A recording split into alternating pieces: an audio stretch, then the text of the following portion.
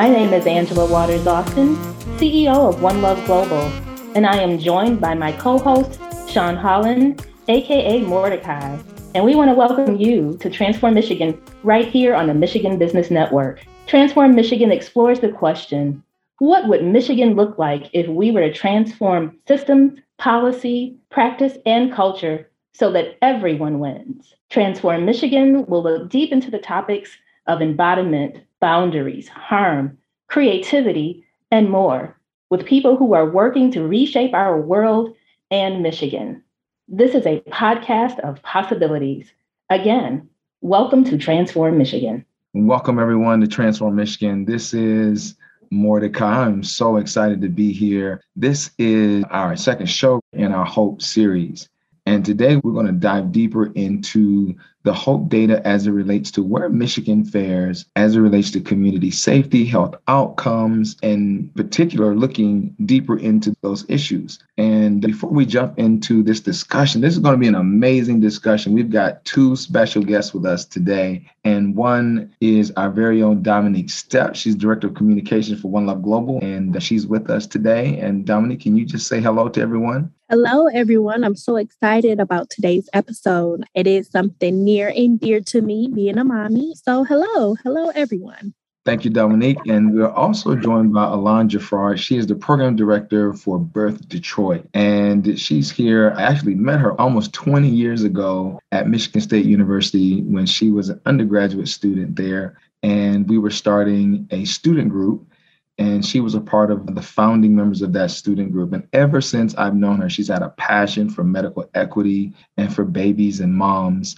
And this is just such an important discussion today around community safety and the impact that it has upon our children. And so, Alon, we want to welcome you to Transform Michigan. Would you like to say hello to everyone? Good afternoon, good morning, good evening, wherever you're listening to this podcast. I'm delighted to be with everyone today. Yeah. And so, again, we've got a show full today for you, everyone. We're going to jump right in. And as we talked about the HOPE project and looking at where Michigan fares as it relates to some of the health indicators, really wanted to engage you, Angela, in and around the importance of this discussion when we think about what's happening in Buffalo and what's happening in Texas and recently in Kansas City.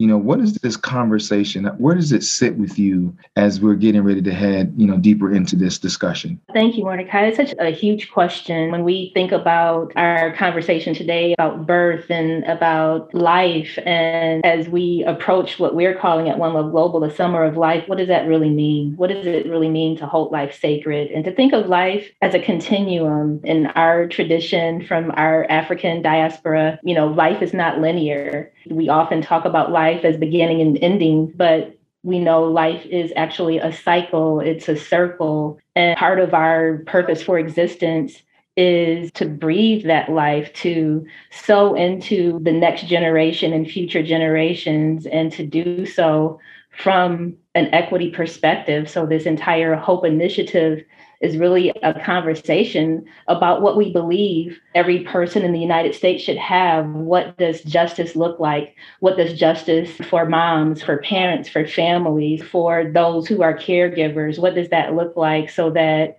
we're thinking of the life that people have, not just the life that they're given, and those opportunities that an equity frame and actually taking action to move policies and systems in ways that create optimal health and optimal family and all of those conditions. And also that means examining, as uncomfortable as it may make us, all of the ways that communities create less safety for moms and for families. On my heart this morning is a pregnant woman who was shot by police because she didn't want to lay on the ground. She informed them that she was pregnant and that she didn't want to lay on her stomach.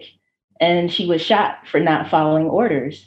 And so we really have to think about the nuances of what it really means to protect moms, to protect life, and to have a much broader conversation about what it really means to be healthy and to have a healthy community, and to think about that and all of its complexities.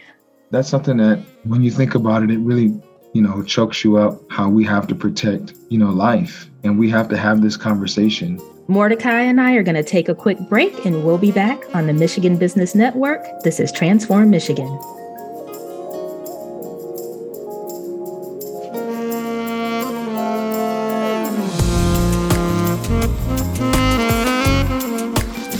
Looking for office furniture on a budget? Stop by the Office Outlet at 516 North Larch in downtown Lansing and save. Open Monday through Friday, 8 to 5. The Office Outlet has a huge selection of new and used office furniture from brand name manufacturers, all at discounted prices. Save 50 to 90% on used seating, desks, files, and more. The Office Outlet is your destination for office furniture on a budget. Visit us online at officeoutletyes.com.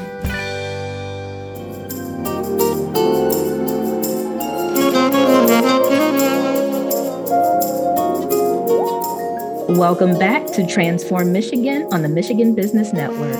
Follow Transform Michigan at Transform Michigan on social media.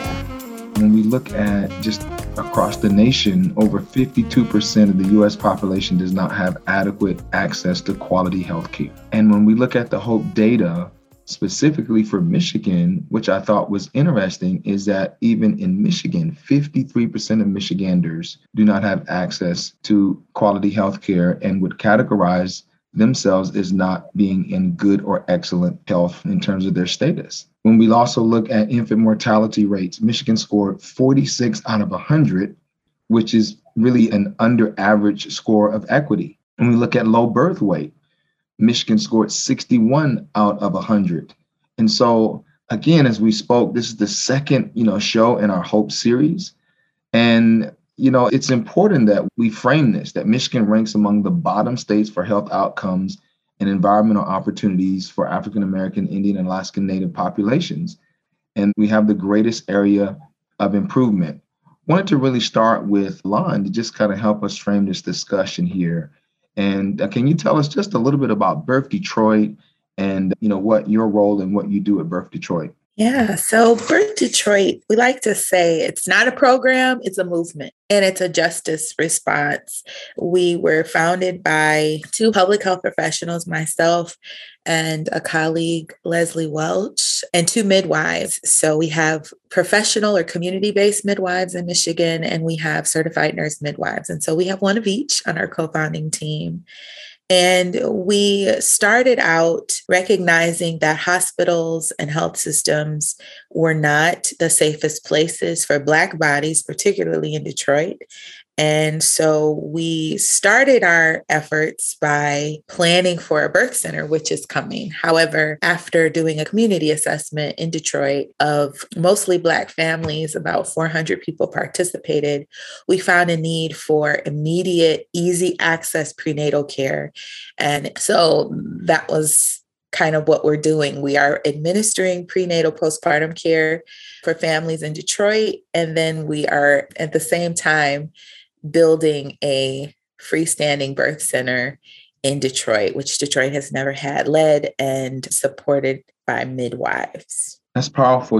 As we, surveyed our community, and our focus in this HOPE initiative was really looking at community safety, because that was one of the worst performing areas for Michigan, was in and around community safety. And when we started having this discussion around community safety, we saw that it spanned the entire life, the lifespan, right?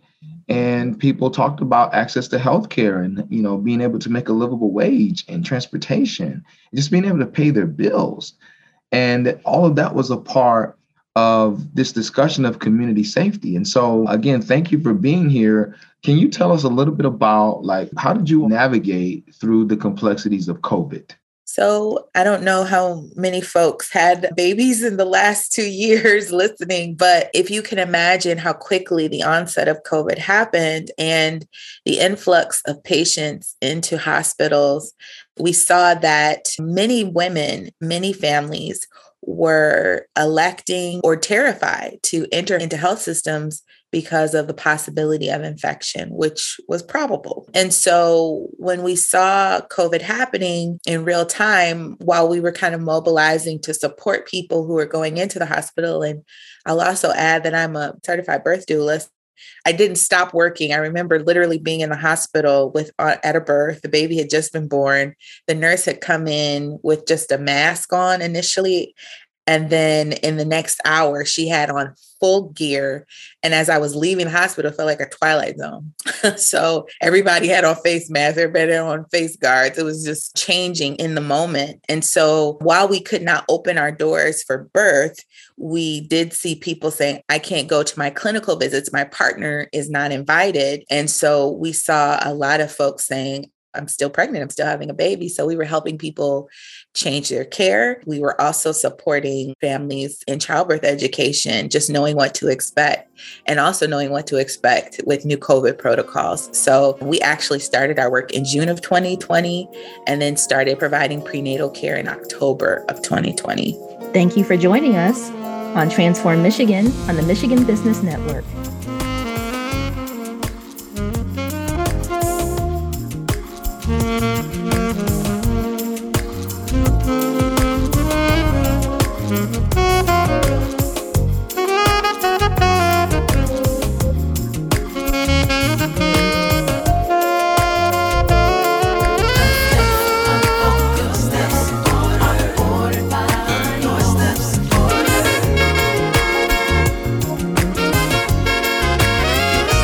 Something to grow, it takes time, like the equity in your home. That's why LAFCU offers a home equity line of credit, because frequent watering of your houseplants may be recommended. Now can we get a new roof? Not so much the rest of the house. Want the best rates for a home equity line of credit? Ask for LAFCU. Stop in today or go to LAFCU.com/homeequity. LAFCU, your credit union for life.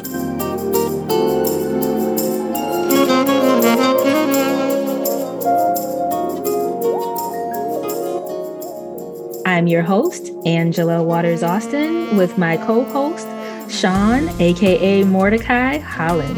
And we are your hosts for Transform Michigan on the Michigan Business Network.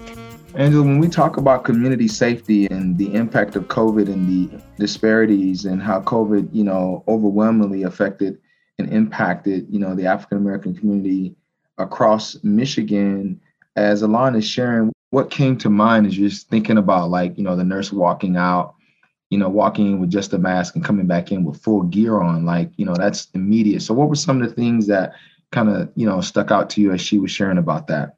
That's an excellent question, Mordecai. And thank you for sharing that perspective. I think is one that unfortunately far too many experienced as we had loved ones and ourselves get sick and unfortunately lost loved ones. But just the level of disinformation is one of the things that comes to mind, and how people didn't have accurate information about who was most vulnerable, how to prevent the spread of COVID, even the fact that it truly was a pandemic and not just another kind of virus or the flu, and that it was potentially fatal. And to hear you describe what that shift in information looked like in real time is disturbing, because I didn't hear you say that they brought you a mask and gear and that they weren't outfitting the other folks. And so what it brings back to mind is, as we unpack what community safety looks like, one of those indicators that we are really going to track and where we really want to see the goal close, that we want to, move closer towards equity in Michigan, is in concentrated poverty. Because we know that underneath the ability to access quality healthcare is resources, financial resources, and whether or not you actually have the kind of insurance where you have a primary care physician, where when you show up, you're going to be treated with respect and care, and where you actually have a relationship with the people who are supposed to administer health to you. And so we talk about, all the ways the state can protect and doesn't protect. And this is one of those areas, because we saw across the board that people were vulnerable, not because the pandemic affected their bodies differently. We saw that the pandemic affected people differently because of social economic status, ability to access healthcare and information. So again, COVID was one of those situations, and continues to be a circumstance, where we see the importance of health equity, especially when we are talking about reducing the level of risk and harm to moms and infants. Stress, just the presence of COVID is just another stress factor for moms and for folks who are seeking medical care. So during that prenatal phase, how does it affect folks not to have a primary care physician during that really critical stage? So concentrated poverty comes up for me as that connector between how we actually build safe communities and how we make sure that children are being born into the most optimal conditions. Yeah, I was thinking the same thing, just the threat of poverty, right? And I wanted to ask Alon, hearing what Angela is reflecting upon, where do you all see the most frequent inequities as you're dealing with young moms and families? Make a very notable comment is that, Michigan is one of few states that actually surveils maternal mortality, right? For many years, we did not document when a mother died due to pregnancy or childbirth complications. Black women are unique because in our country and in Michigan, it doesn't have to be because of your socioeconomic status. Black women are some of the most educated, well-resourced groups of people that are experiencing high mortality rates. And in Michigan, 52% of the deaths that happen to mothers are preventable. So that says to me that it's not because I don't have access. It doesn't mean I don't go to my prenatal visits. It doesn't mean that I didn't do what I was supposed to do, or this famous medical term, compliant in my care. It means that there is a systemic inequity functioning in our systems. And let's be clear also that gynecology and obstetrics were founded upon enslaved Black women's bodies. So there are codified medical education that deems us not as human as the next, right? And so this is a historic practice that, again, has been codified over time, and it still manifests regardless of a Black woman's education or economic status. You're listening to Transform Michigan on the Michigan Business Network. We'll be back.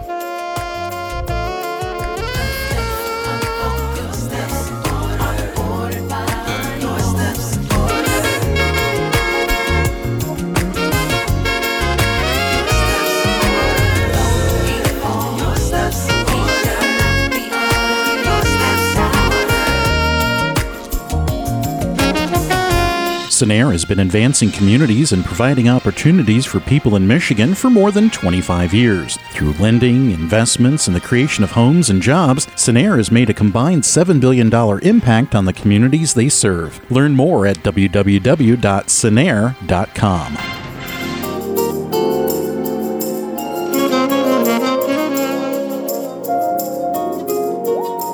Thank you for joining us on Transform Michigan on the Michigan Business Network. Follow us on Facebook at Transform Michigan. When we are doing the work we're doing, again, this is why we can't wait on legislation and policy while we need it to become sustainable. We could not wait another moment for our eyes to be on the Black women in our community in Detroit.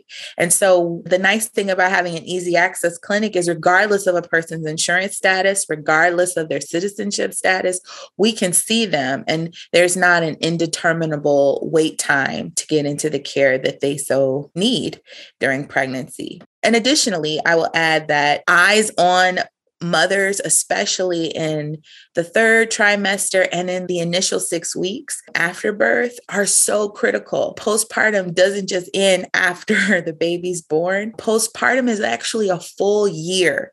And we're just now getting around in policy to really make sure that those folks have medical attention. And so again, Birth Detroit, we know what we know ourselves.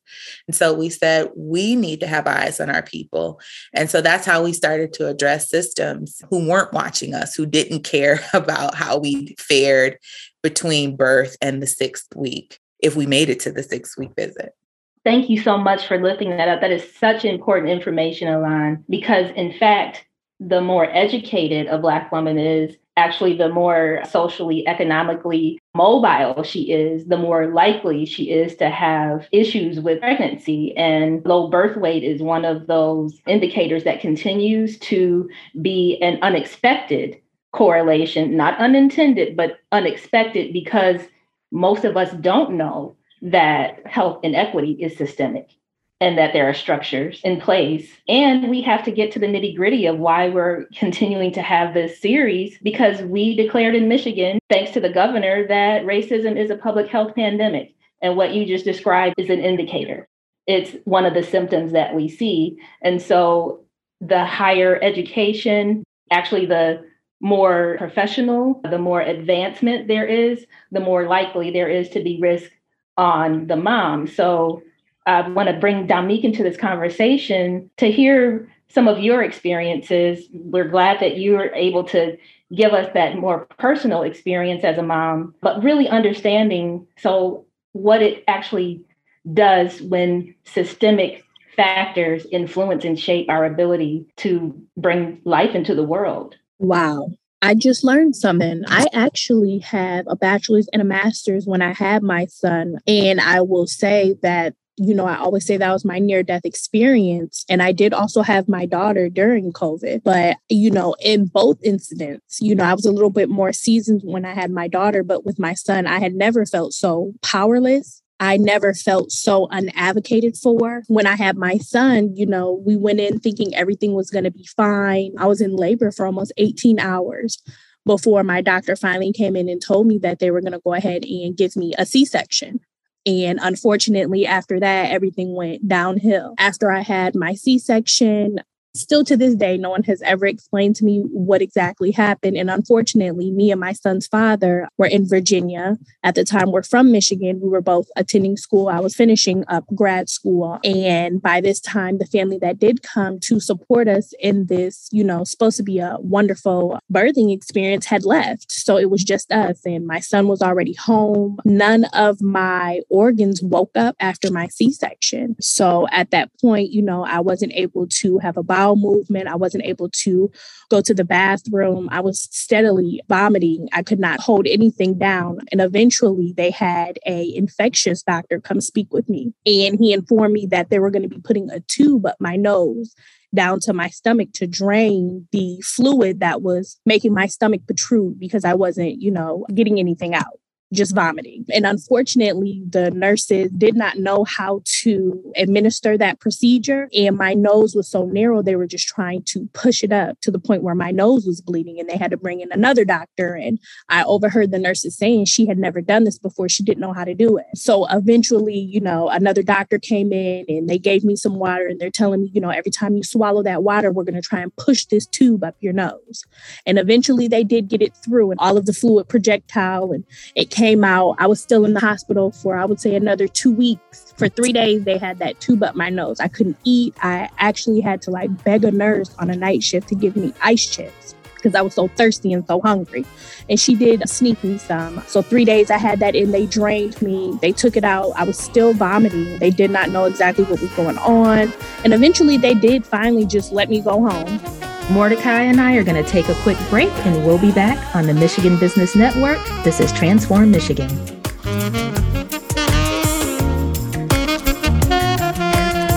Physicians Health Plan is local. For 35 years, we've been a part of your community, and we take pride in helping you get the coverage, care, and personal service you deserve. Go to phpmichigan.com for more information. We're the health plan that works for you.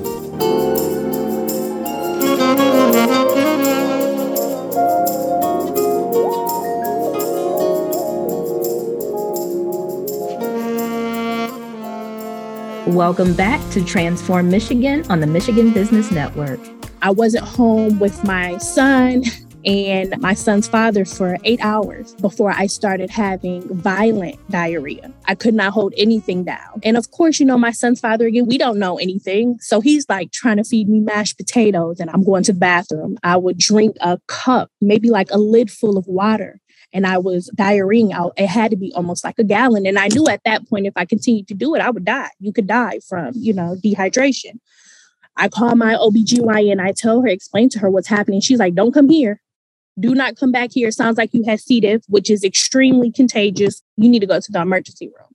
So at this point, we're, by ourselves. He takes me. I didn't want to take the baby in the hospital because he's brand new.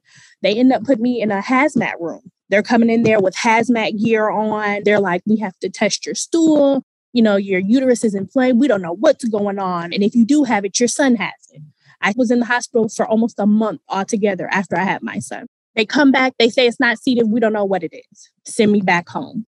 I would say I was probably home maybe a week before I went back to my appointment, and my incision was infected to the point where, I had goo coming out of me. And I'm telling them, like, I don't think this is but just go home, wash it, go home and wash it. 3 days later, I come back. They're like, it's definitely infected. We're going to have to stuff gauzes in the holes that have protruded out every day. You're going to come back here and we're going to stuff these gauzes in these holes until the infection is gone.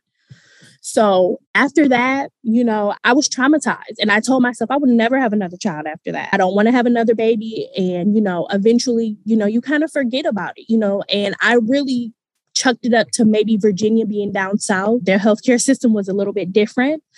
Came home, Michigan, I had my daughter, and I did feel like I was a little bit more wiser. And I told my daughter's father the same, my boyfriend, we've been together, our second child, I said, please advocate for me when I go in there. It's COVID. They really didn't even want him coming to the hospital. He wasn't able to come to any of the doctor's appointment. Please advocate for me. If something happens to me, make sure that I'm straight. Don't let them, say anything to you that that I wouldn't agree with. And I wanted to actually get my tubes tied. And I'll never forget, they came in for me to sign the paperwork to do the tubing procedure. And the nurse was so rude and so mean to me. And she pretty much was straightforward. Are we doing the tubing procedure? I said I was interested in that, but I did just want to just get them tied. I don't want to get them cut. We don't do that. Oh, no, we don't do that. We just take everything out. And I'm thinking, like, you guys are performing whole hysterectomies? Yep. It's everything comes out. I'm like, that doesn't put you into menopause. I'm not sure. I'm not quite sure. But, if you want to go ahead and do that, you need to sign the paperwork now. I said, nope. I don't even want to do that. The entire time that I was pregnant with my daughter, I kept telling them I wanted to try to have a natural birth just due to the C-section that I had with my son. No, you had a C-section before, you need to have a C-section now. It's more likely that you're going to have infection. If we try to do it natural, that incision could burst from the time that you had before. I'm like, oh, okay. And that time when I had my daughter, I was trying to get out the hospital as soon as possible. And unfortunately, during the presidential election was when I started hearing the articles about the mortality rate of Black women during childbirth. And, my family always thought I was exaggerating because they weren't down there. And I'm like, that was literally my near-death experience. You're seeing it now on TV. They're talking about it like this is something serious is really going on. And, when I have these conversations with my friends who are also mothers, we talk about these crazy situations that happen to them, the pressure of getting a C-section, you not being listened to, they don't advocate for you, your nurses being rude because they don't look like us. If you come in there with Medicaid, they're treating you a certain type of way. So I don't have an expert opinion, but that is my personal experience that I went through when I did have my two children that now I advocate. Let's do at-home births, right? Let's get a doula. What's the difference between your doula and an OBGYN, right? Somebody that actually is going to listen to you and advocate for you. Most of the women that I talk to now, they want to have water births at home. I think there is a shift that is happening with Black women in childbirth. So that's my little spiel. I think we have to just hit a pause here and appreciate, Dominique, you sharing this for the audience and the listeners across this globe, lifting up the stories of so many other Black moms and moms across this country and Michigan who are experiencing this right now. Thank you for joining us on Transform Michigan on the Michigan Business Network.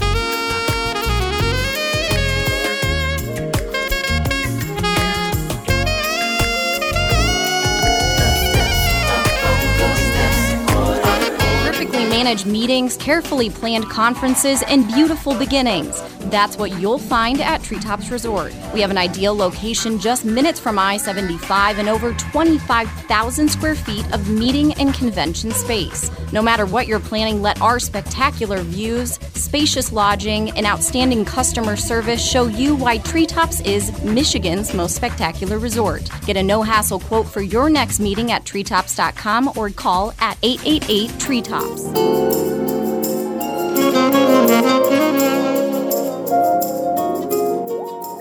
I'm your host, Angela Waters Austin, with my co-host, Sean, aka Mordecai Holland. And we are your hosts for Transform Michigan on the Michigan Business Network. Alon, how do we respond to this? How could this have been different with the right care? And, there's a lot of misinformation. What comes to mind? Certainly, I deeply value the importance of knowing, one, your rights as a childbearing person, and then also being very clear about what's in the place, right? When I teach childbirth education to families, even those who are planning a home birth, birth anywhere can become the most critical life and death moment. You literally stand in that intersection. And so I sit with people and I say, here's what it is. I know surgeries happen commonly in the United States. We do more surgical interventions in the United States than any industrialized country in the world. And it's not solely for convenience, but I think a lot of people don't know what it means to really prepare and that your body has to be ready. We do a lot of medical interventions in the United States, which often increase a person's risk for surgery. And Dominique, I hold deeply, I say to a family or person listening, if you are in a relationship and you're not married, you need to talk about, what are your advanced directives? Because again, when things like this happen, your partner needs to be aware. And it's hard because when it's only your partner, they may know less than you as the person giving birth. Doulas can go with you for whatever kind of birth you're having. Doulas are not clinical providers.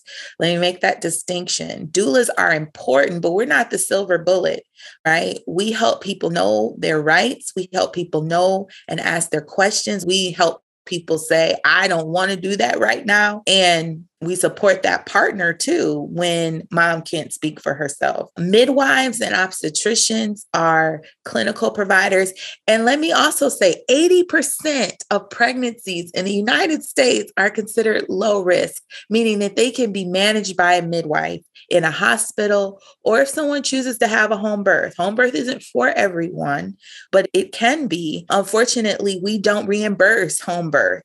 And the care is so much more one-on-one. It's much more personalized. Your visits are longer. But if you can't afford an out-of-hospital birth, then think about a midwife in a health system and get reviews, get information about these providers that you may be seeing in a practice. Obstetricians are surgeons. They are specialized high-risk physicians. So don't assume that because you're pregnant, the only person that you can see is an OB.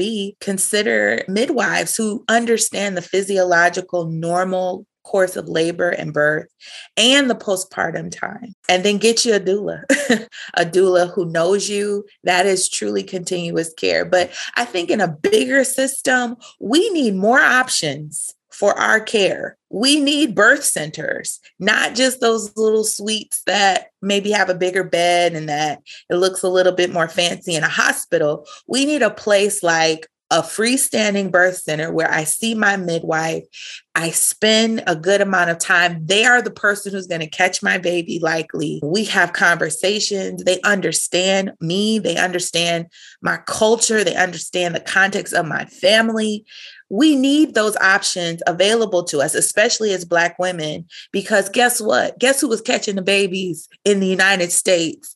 They were Black midwives who spent time with you. The grand midwives of the South was sit in your home with you for a week, feed you, make sure you had no infection, because what I'm hearing you describe, Dominique, was sepsis, which is fatal. But midwives watch you. They caught that. And again, when things become out of scope, we need more help. That's when we call in a doctor. So we need more options in our care, and we need reimbursement for those options. According to the Affordable Care Act, freestanding birth centers is a coverable evidence-based. We have the data to support that this provides healthier outcomes, especially for Black and Indigenous families. ACA provides that this should be a coverable expense, but Michigan has chosen not to license, credential, or reimburse community-based birth. Freestanding birth centers, certified professional midwives are not reimbursed by Medicaid or any other insurances. So I want to say that for the record. If we want to transform Michigan, we need to make sustainable structures of equitable reimbursement for all options of birth care. That sounds like a really key piece of the Michigan Breathe Act, this dreamy civil rights legislation that we're working on. Reproductive justice is clearly such a foundational element of us having justice in any other system. So when I think about what that means, you just talked a little bit about policy. So let's leap forward into the possibilities. Detroit Birth Center exists. What does it look like? What would people experience that's different from the care that they're getting now? I want you to imagine walking into a space that is warm and inviting, that your midwife may listen to your baby and talk to you and your family. Your children, your other children are playing at your feet. Everybody can hear the baby. Your questions are answered. Your visit is spacious.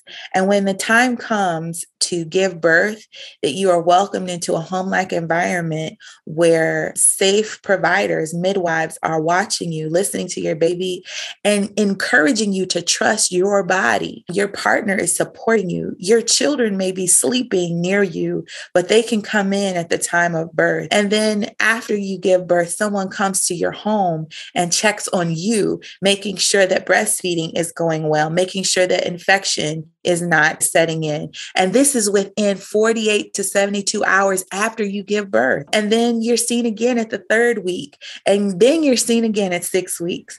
So there's a point of contact throughout that time. That's what it looks like in Detroit. What a vision. And that's what we're reimagining, and that's what we're building. And I want to thank Alon and Dominique and my co-host, Angela Waters-Austin, for being with us for this discussion. You have been listening to Transform Michigan on the Michigan Business Network. Please make sure to rate, subscribe, and review. You can also email us with questions and suggestions or feedback at transformmichigan@oneloveglobal.org. And you can find us on Instagram, Twitter, and all of the social media pages and Facebook at One Love Global. Thank you for joining us. Again, you've been listening to Transform Michigan here on the Michigan Business Network.